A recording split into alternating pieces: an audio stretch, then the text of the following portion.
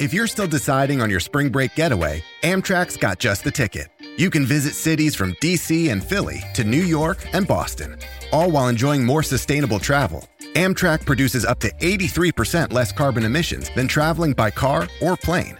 And did we mention the extra legroom and comfy seats? Book early and save at Amtrak.com. Click or tap the banner. Emissions comparisons vary depending on route and locomotive type. Restrictions may apply.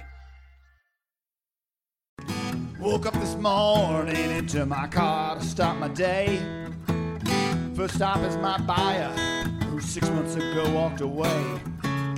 When I arrive, he treats me like a commodity. Just give me a spec on his interconnect. He wants price and delivery. And if we're over $20, he tells me it's this business we're gonna lose. He's got us singing that old don't know value blues.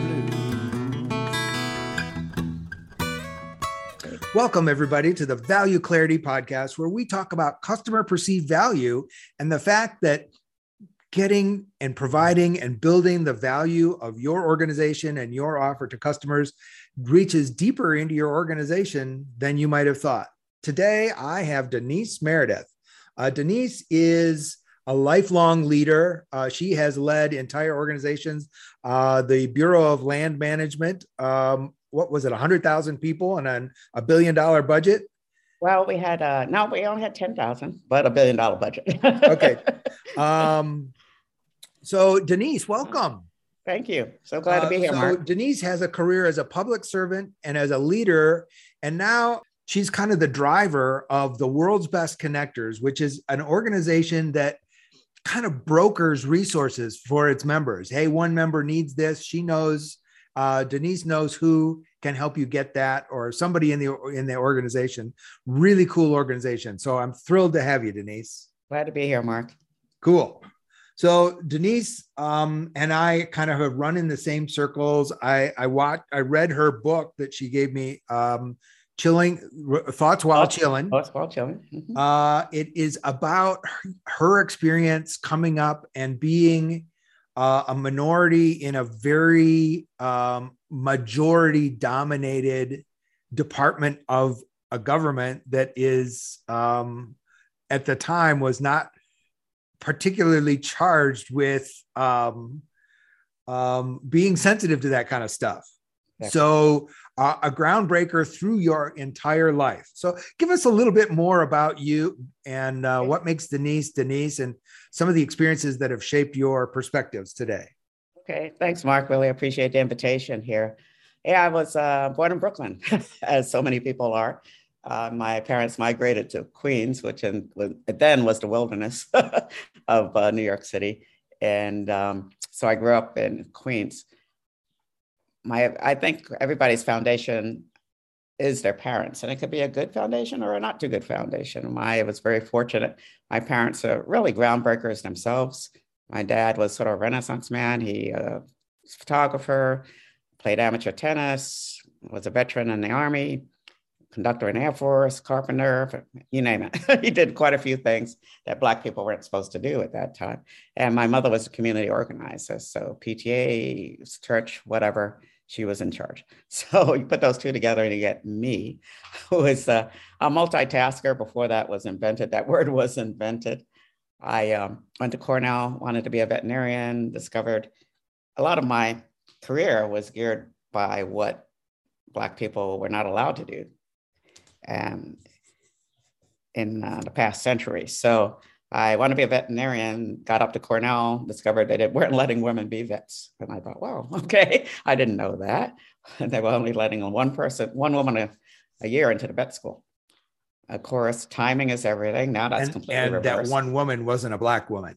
Oh, I knew that wasn't going to happen. So there was really no way. There were so many obstacles. I can't even describe the number of obstacles. You might try to go this way. No, can't do it. So anyway, I switched to wildlife biology, and they didn't have any women either, but they didn't say they didn't want any. So it's a big difference. And so 3 of us graduated with degrees in wildlife. 3 women graduated with degrees in wildlife. 2 of those were African-American women, which was really different. So I actually got a job as a wildlife biologist 2 weeks after I graduated, as you mentioned, Bureau of Land Management. I thought about naming my book 5,000 Cowboys and Me, because that's what it seemed like at the time. It was about 5,000 employees, very small agency at the time. I was the second African-American they ever had. I was the first woman that they ever hired. So it was pretty exciting. My first job was in Las Vegas, of all places. A lot of wildlife out there at that time, but in many ways. But exactly, I had 10 million acres to play with because nobody had wildlife biologists either. So it was fun, learned a lot. And I started to move back and forth across the country. I've worked in 6 different states, which to me is exciting. I enjoyed doing that, enjoying meeting new people, new challenges, and worked my way up slowly, it seemed. People, they talk about overnight successes and all of that, but no, it doesn't always work that way. So I eventually, however, in the Clinton administration, became deputy at an entire agency. So that's when I had the 10,000 employees, because we were always a small, get it done kind of agency. But we had $1 billion budget to work with and 200 offices. So that was a lot of fun for a couple of years. Politics is politics. What could I say? Was nowhere as near as bad as it is now, but you can see it starting to turn with the rule that there being no rules. Like I was going to say rules being broken, was going to be actually no rules. And to me, a loss of interest in serving the people and more self-interest and keeping a salary. Yeah. Keeping your nice house in DC, those types of things. So I'm also, as you know, Mark, I'm a results-oriented person. I like return on investment. Washington is not a results mindset. That's not what it was designed for. It was designed to discuss and debate. You don't usually get to make anything. You might make the decisions, and they're not even doing that these days, but you really don't get to do things. And I like to do things. I'm project oriented. So after a couple of years of totally reactive behavior there, I decided to go back out in the field. I came here to Arizona. I had a choice of here in California, and I love California too, but Arizona, Bruce Babbitt, people here may remember him, a former governor. I was working for Bruce in DC, and he said, Denise, they need some change agents out in Arizona. So he was very happy that I would come out here. And the big change I made here was sort of different. It was recreation and tourism. They had the 5 C's here. They had cattle and citrus and cotton, et cetera, et cetera. But Bruce and I agreed those were sort of dying out on their own. There was nobody killing them with this cattle ranching. Cattle was starting to come from Mexico, other places. Copper was going pretty much downhill as an industry. Arizona needed something else. And what they have, as we all enjoy, the reason that we're here is beautiful climate and just beautiful landscape. So I worked on recreation when I moved here. I asked people where they went camping, and most people said, oh, California, Utah. Everybody named every state except Arizona. And things were in pretty bad shape here. The state didn't have any money, so they weren't maintaining campgrounds. A lot of gang activity at that time, drugs and gangs hanging out at the rest stops and things like that. So we sort of took charge and really renovated campgrounds, put new ones in, put in new outhouses. So essentially, to me, I thought the biggest challenge here was something new besides the 5 C's that we had. I supported those industries, cattle and agriculture, et cetera. Those are important. They're basic industries, they're traditional industries, copper, but we needed some more input here as far as revenue. So focused on recreation because it's a beautiful climate here, obviously, and we have a lot to work with as far as natural resources, designated for national monuments here. We renovated with the help of the military. We renovated a lot of campgrounds and outhouses, visitor centers, et cetera. They were very helpful during that time period. And the result, I think, is just a higher level of recreation. Now people can go camping here safely. People do come here. Tourists, things like Sierra Vista became a birding area, international birding area. Yeah. During my stay. And now people come from all over the world to help that economy. I'm all about economic development. Obviously, I like the environment. I like animals. I like wildlife. That's what I was taught, and that's what I grew up with. But at the same, I think we can have both economic development and a safe environment. Yeah. So sane stewardship was my theme when I was the director here for 7 years. Okay. And that worked really well. Cool. So through all that experience, you've developed a couple passions. One is as being plugged into the economy, plugged into Arizona, using your role as one to foster economic development from the Department of the Interior. Also leadership. Also, you've been sensitized to diversity in the workplace. And so we can talk about all of those. This is the Value Clarity Podcast. And I'm passionate about making sure that people know that diverse organizations are more likely to understand their customers and their world. They get diverse. It's not diversity of people, diversity of checkboxes, diversity of color. It's diversity of thought, diversity of background, diversity of thought processes, diversity of perspectives that give better results to their customers and their clients. So that's one thing that you're passionate about, and you've got a couple programs. So tell us a little bit about some of the things you're doing in that area. Okay.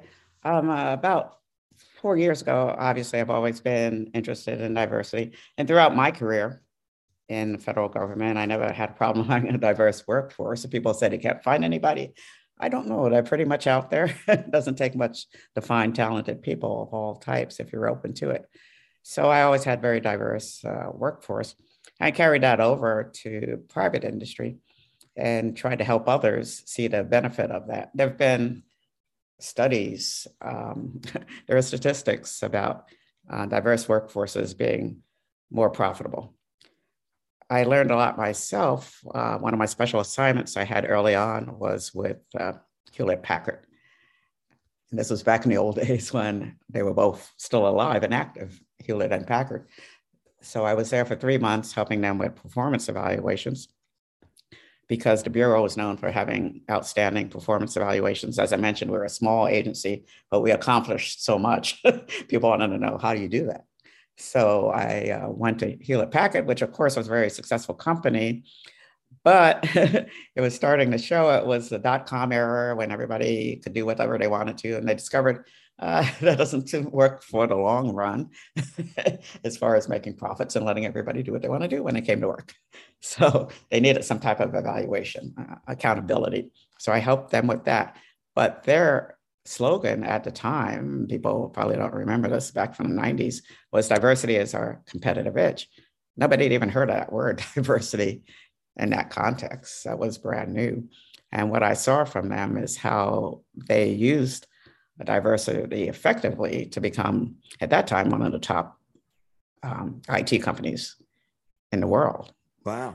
And so I sort of learned a lot there. Also learned to be more tolerant of different types of people. It was all engineers. Okay. People have and I had a mindset about engineers, what they look like, what they did, how they thought. And you go there and you see all these different kinds of engineers. And not only that, the head personnel, everybody was an engineer. So even the head personnel person was an engineer, but was super talented, obviously. They had an amazing retention rate, amazing recruitment success. And I thought, oh, wow, I have to be more open and tolerant of different types of people and what their skill sets are. So I've carried that through helping other organizations. Believe it or not, the city of Avondale hired me one time to help them with their police departments and the fire departments for both solid white male, which was pretty hard to believe, even at that time. So we looked at exactly how do you hire people? Well, we ask for references from the people who are here. I'm going, well, I guess you keep getting than what you've started. So we worked on recruitment, how you do recruitment. And I still remember to this day when they sent me the email, oh, we got our first diverse person, an Asian American male. I'll still remember that. They were so excited that they got somebody different there. Well, So, baby steps. yeah, so they went on to do things. So I did a lot with City of Phoenix, with the different cities here, with private industry, with pushing that along. 4 years ago, I decided to clone myself, start an organization called World's Best Connectors, like-minded people. And we have been, that is not our main goal is economic development and growing businesses in Arizona. But to grow businesses, you need to understand diversity, particularly in Arizona. So that's one of the components that we work on. We had a conference last October called Diversifying Tech Leadership. And even the title upset some people. Why are you talking about diversity? Well, people who say that need to learn about diversity, I guess. If you have to ask, you need to comment. If you have to ask, yeah. So anyway, we had with COVID, of course, it was reduced to who we could have in person. We had 50 people in person, and then everybody else on Zoom. But what we talked about was not just, well, one, tech is not even hiring people for tech, period. So the statistics are dismal as far as people of color, LGBTQ, women, you name it. Terrible statistics. So we want, but not only look at bringing people in, and there are a lot of talented people. STEM and STEAM programs have been around for 20 years. So there must be people that have been trained. But Denise, I went, and there's a cycle of failure to hire diversity. And you to win, hear me out here. This is Mark Boundy's theory, and tell me if I'm if I got it right or if I'm way off base. Okay. If you just try to hire slots, but you don't have a culture of listening to those people, encouraging them, coaching them, mentoring them, listening to them, engaging them, those people are going to leave in a hurry because they know that they aren't welcome. And so you're kind of filling a leaky bucket, and you aren't taking advantage of those diverse people that you've got in. You've got to have a culture of wanting to take advantage of that diversity of thought, of backgrounds, of perspectives. Otherwise, the thing implodes. Right. And a lot of people look at it too simply. So everybody went out the past 2 years and hired a DEI person. Which is fine. Okay, that might be a start. But to me, the bigger, almost as big an issue as recruitment is retention. So you're right on. You can hire somebody and they can be gone in 6 months, right? Yeah. And you're no further along except saying, you see, we tried and it didn't work. Yeah. Okay.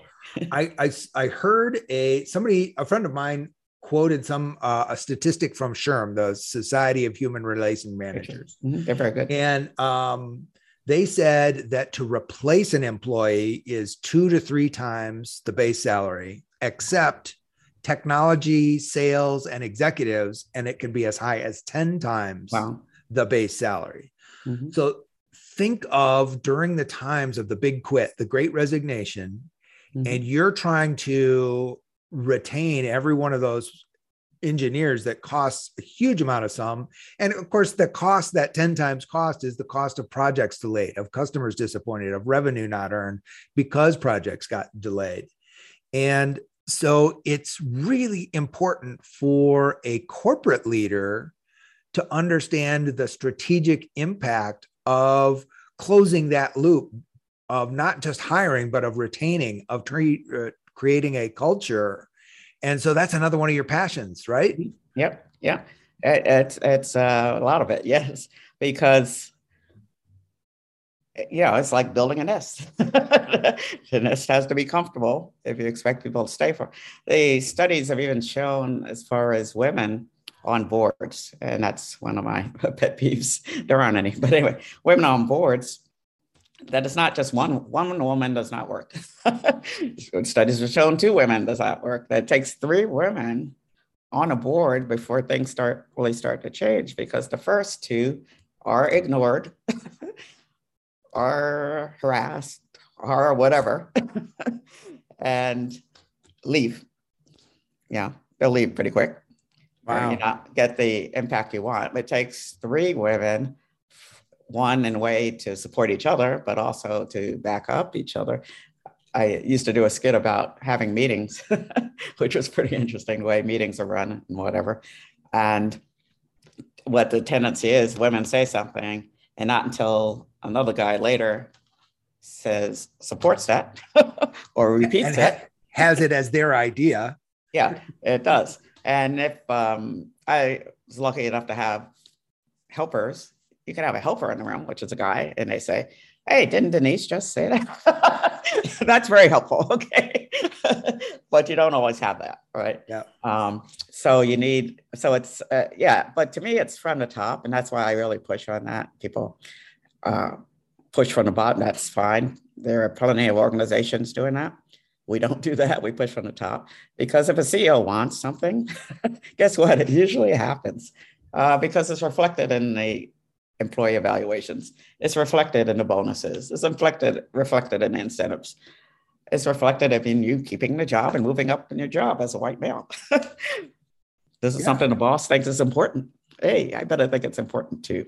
And the organizations, they get it. We had 2 winners. We had a contest last year too on Is Diversity Your Competitive Edge? And we had a big corporation, Bitwise Industries, it's nationwide, won for corporations. They go into underserved communities, build their office, take their office there, and usually take over something that's not working, some building, and renovate it and hire people, train them, but more importantly, place them. So they won, and they've been very effective. They have a woman and a male co-lead, co-CEOs, which is really unusual. Right? And then the other winner was compliance testing. They're here in Mesa. And again, it's just the attitude that they have reflected in the demographics of their company, reflected in their profits. Yeah. And to me, it's all about, like it or not, it's about profit making. People go into business to make money. And I feel if you can show them that you can make more money with diversity. The other reason for diversity is your market. Yeah. Who are you selling to? Who's out there to buy your product? Yeah. It's changed, and it's probably changed since the last time you looked at it. And so if you want to attract, and obviously we see all the mistakes in marketing, you can tell the companies that didn't have any Latinx people or didn't have any women when they put that commercial out. That's right. If it had even one person, could have told them that's a bad idea. Yeah. I real good friend, Christine Gilroy, she has been a vice president of sales at a bunch of technology companies. And she's been very frustrated over a couple of years about how non-diverse technology, like software, SaaS software companies, sales forces are. And she really believes that is affecting these companies' ability to sell. When your sales force doesn't look like your customer mix, it shows in a million little subtle ways. And so, that what I dislike about DEI is it's become such shorthand. It's an acronym: diversity, equity, and inclusion. And even if you expand it to the words, we treat it as a checkbox exercise. And definitely, it's got to be a culture exercise, or don't bother almost. Mm-hmm. Yeah. And I think DEI people come into it, a lot of them optimistic about dedicated, committed to what they're going to do. But if your organization is not, you'll be there and be frustrated. And if it flows from you and doesn't flow from the CEO, you're setting yourself up for a lot of frustration. So one thing I was going to say, one thing I learned too at Hewlett Packard about that position. So as I mentioned, Pete Peterson, his name at the time, was head of personnel. He sat right next to the CEOs in meetings. Okay. Didn't matter what the meeting was about, right? It was almost like I used to have a lawyer sitting next to me in the Bureau of Land Management, but always had a lawyer in the meeting. But anyway, that aside, but they actually, he was in every meeting and in the decision making, and that was really different, right? Really different. But that was the point. he had that kind of influence, that kind of budget behind him. He could help make decisions.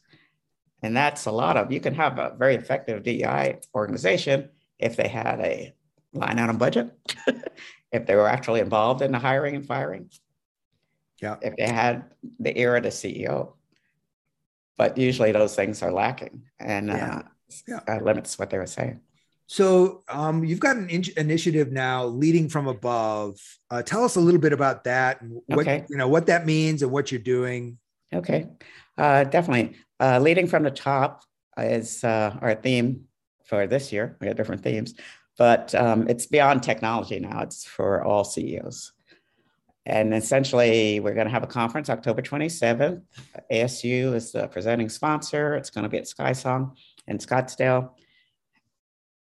And essentially, what we're going to talk about, I think, affects all business people and all businesses. Last year, we focused on tech. This time, we're broadening it out because everybody's coming back to work this year. And what we're going to talk about, which I think is very important, is the changing role of CEOs. CEO in 2023 coming up, it's very different than the CEO role in 2019. So it's different as far as your market base, who you're selling it to, how you're selling it, supply chain, how you're selling things. It's changed as far as your workforce, where they are, who they are, what they want.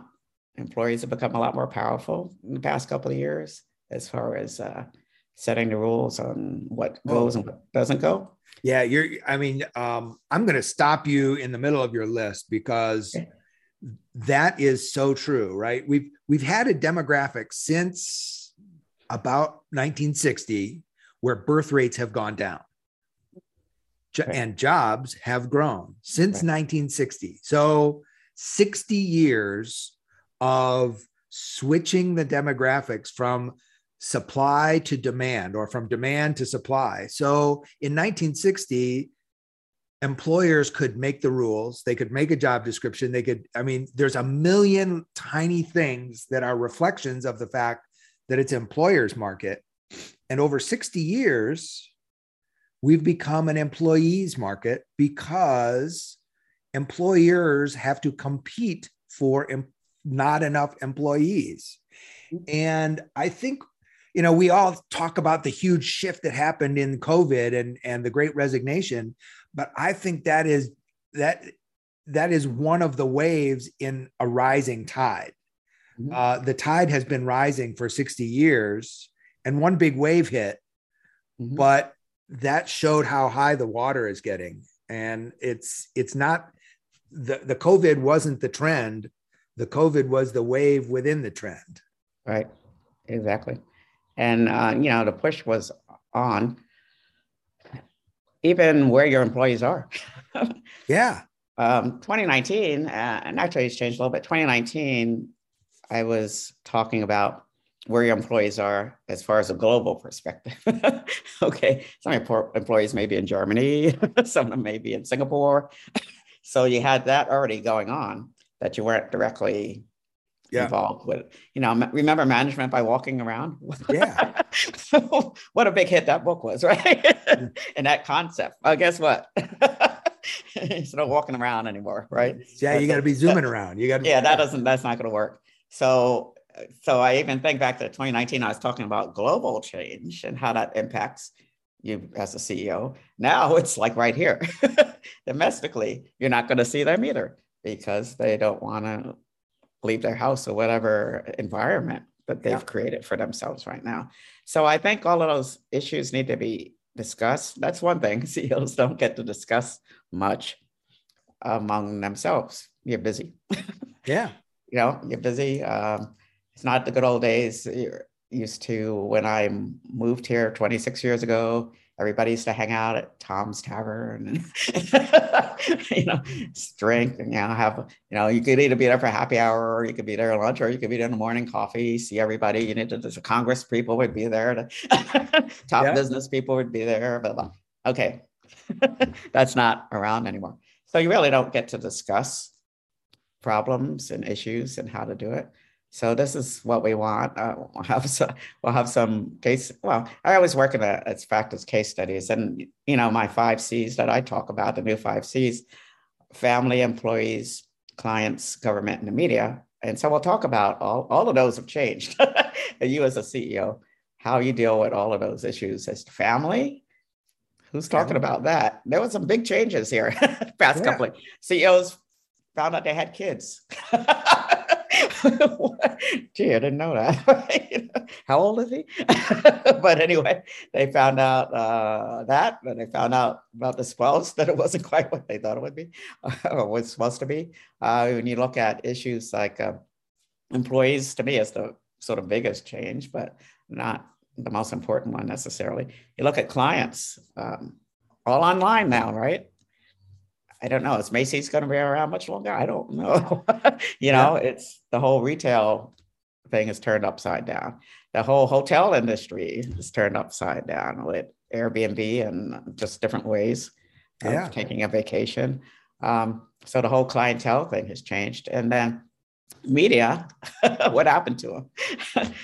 They were locked in their closets during the pandemic, not going out. Where's the investigative media? You can hardly be an investigative reporter from your house sometimes. Yeah. So media has changed a lot. One, you have a lot more outlets, obviously, a zillion channels and ways you can get podcasts, ways you can get your message out.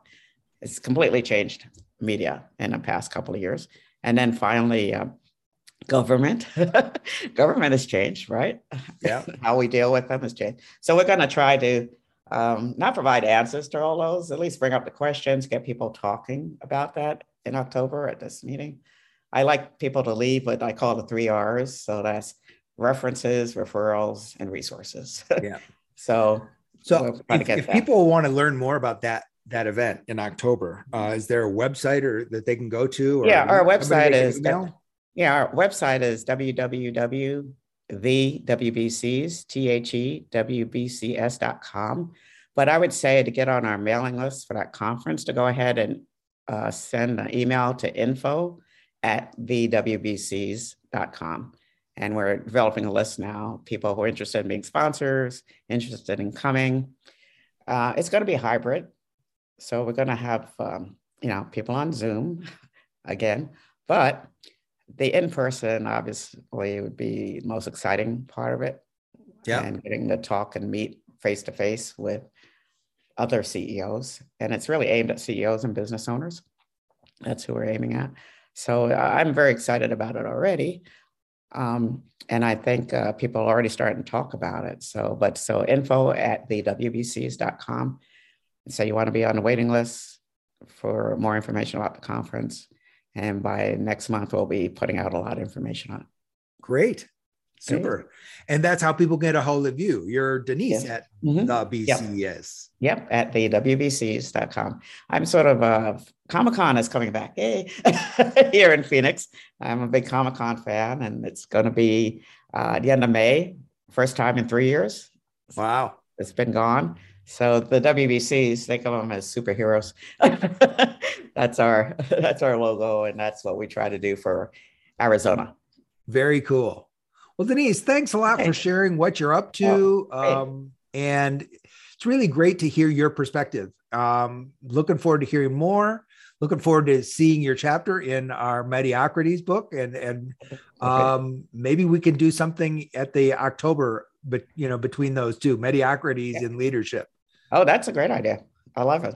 Okay. Cool. Thanks so much for inviting me, Mark. I appreciate it. Denise, thanks a lot. And thanks everybody for joining us on the Value Clarity Podcast, where we remind you that value only exists in your customer's mind, which means that sales, marketing, business, leadership, all of it is a lot more like brain surgery than you thought. Thanks, and have a high value day. Hey, everybody. These pots in a week. Maybe his current supplier screwed things up, put him up a creek. And I don't know why he wants 4,000 of our gold-plated thingamabobs with the custom unobtainium mojo option. What do you mean? The custom unobtainium mojo option costs us more than $20 by itself. Are you sure he knows that? Then why'd he tell me $20? Well, it ain't easy, cause value's in your buyer's brain. If you're selling on only your features, you're gonna drive both of you insane. And if you ignore your customers' outcomes, you're bound to be paying your dues, cause you'll be singing those old don't know value blues.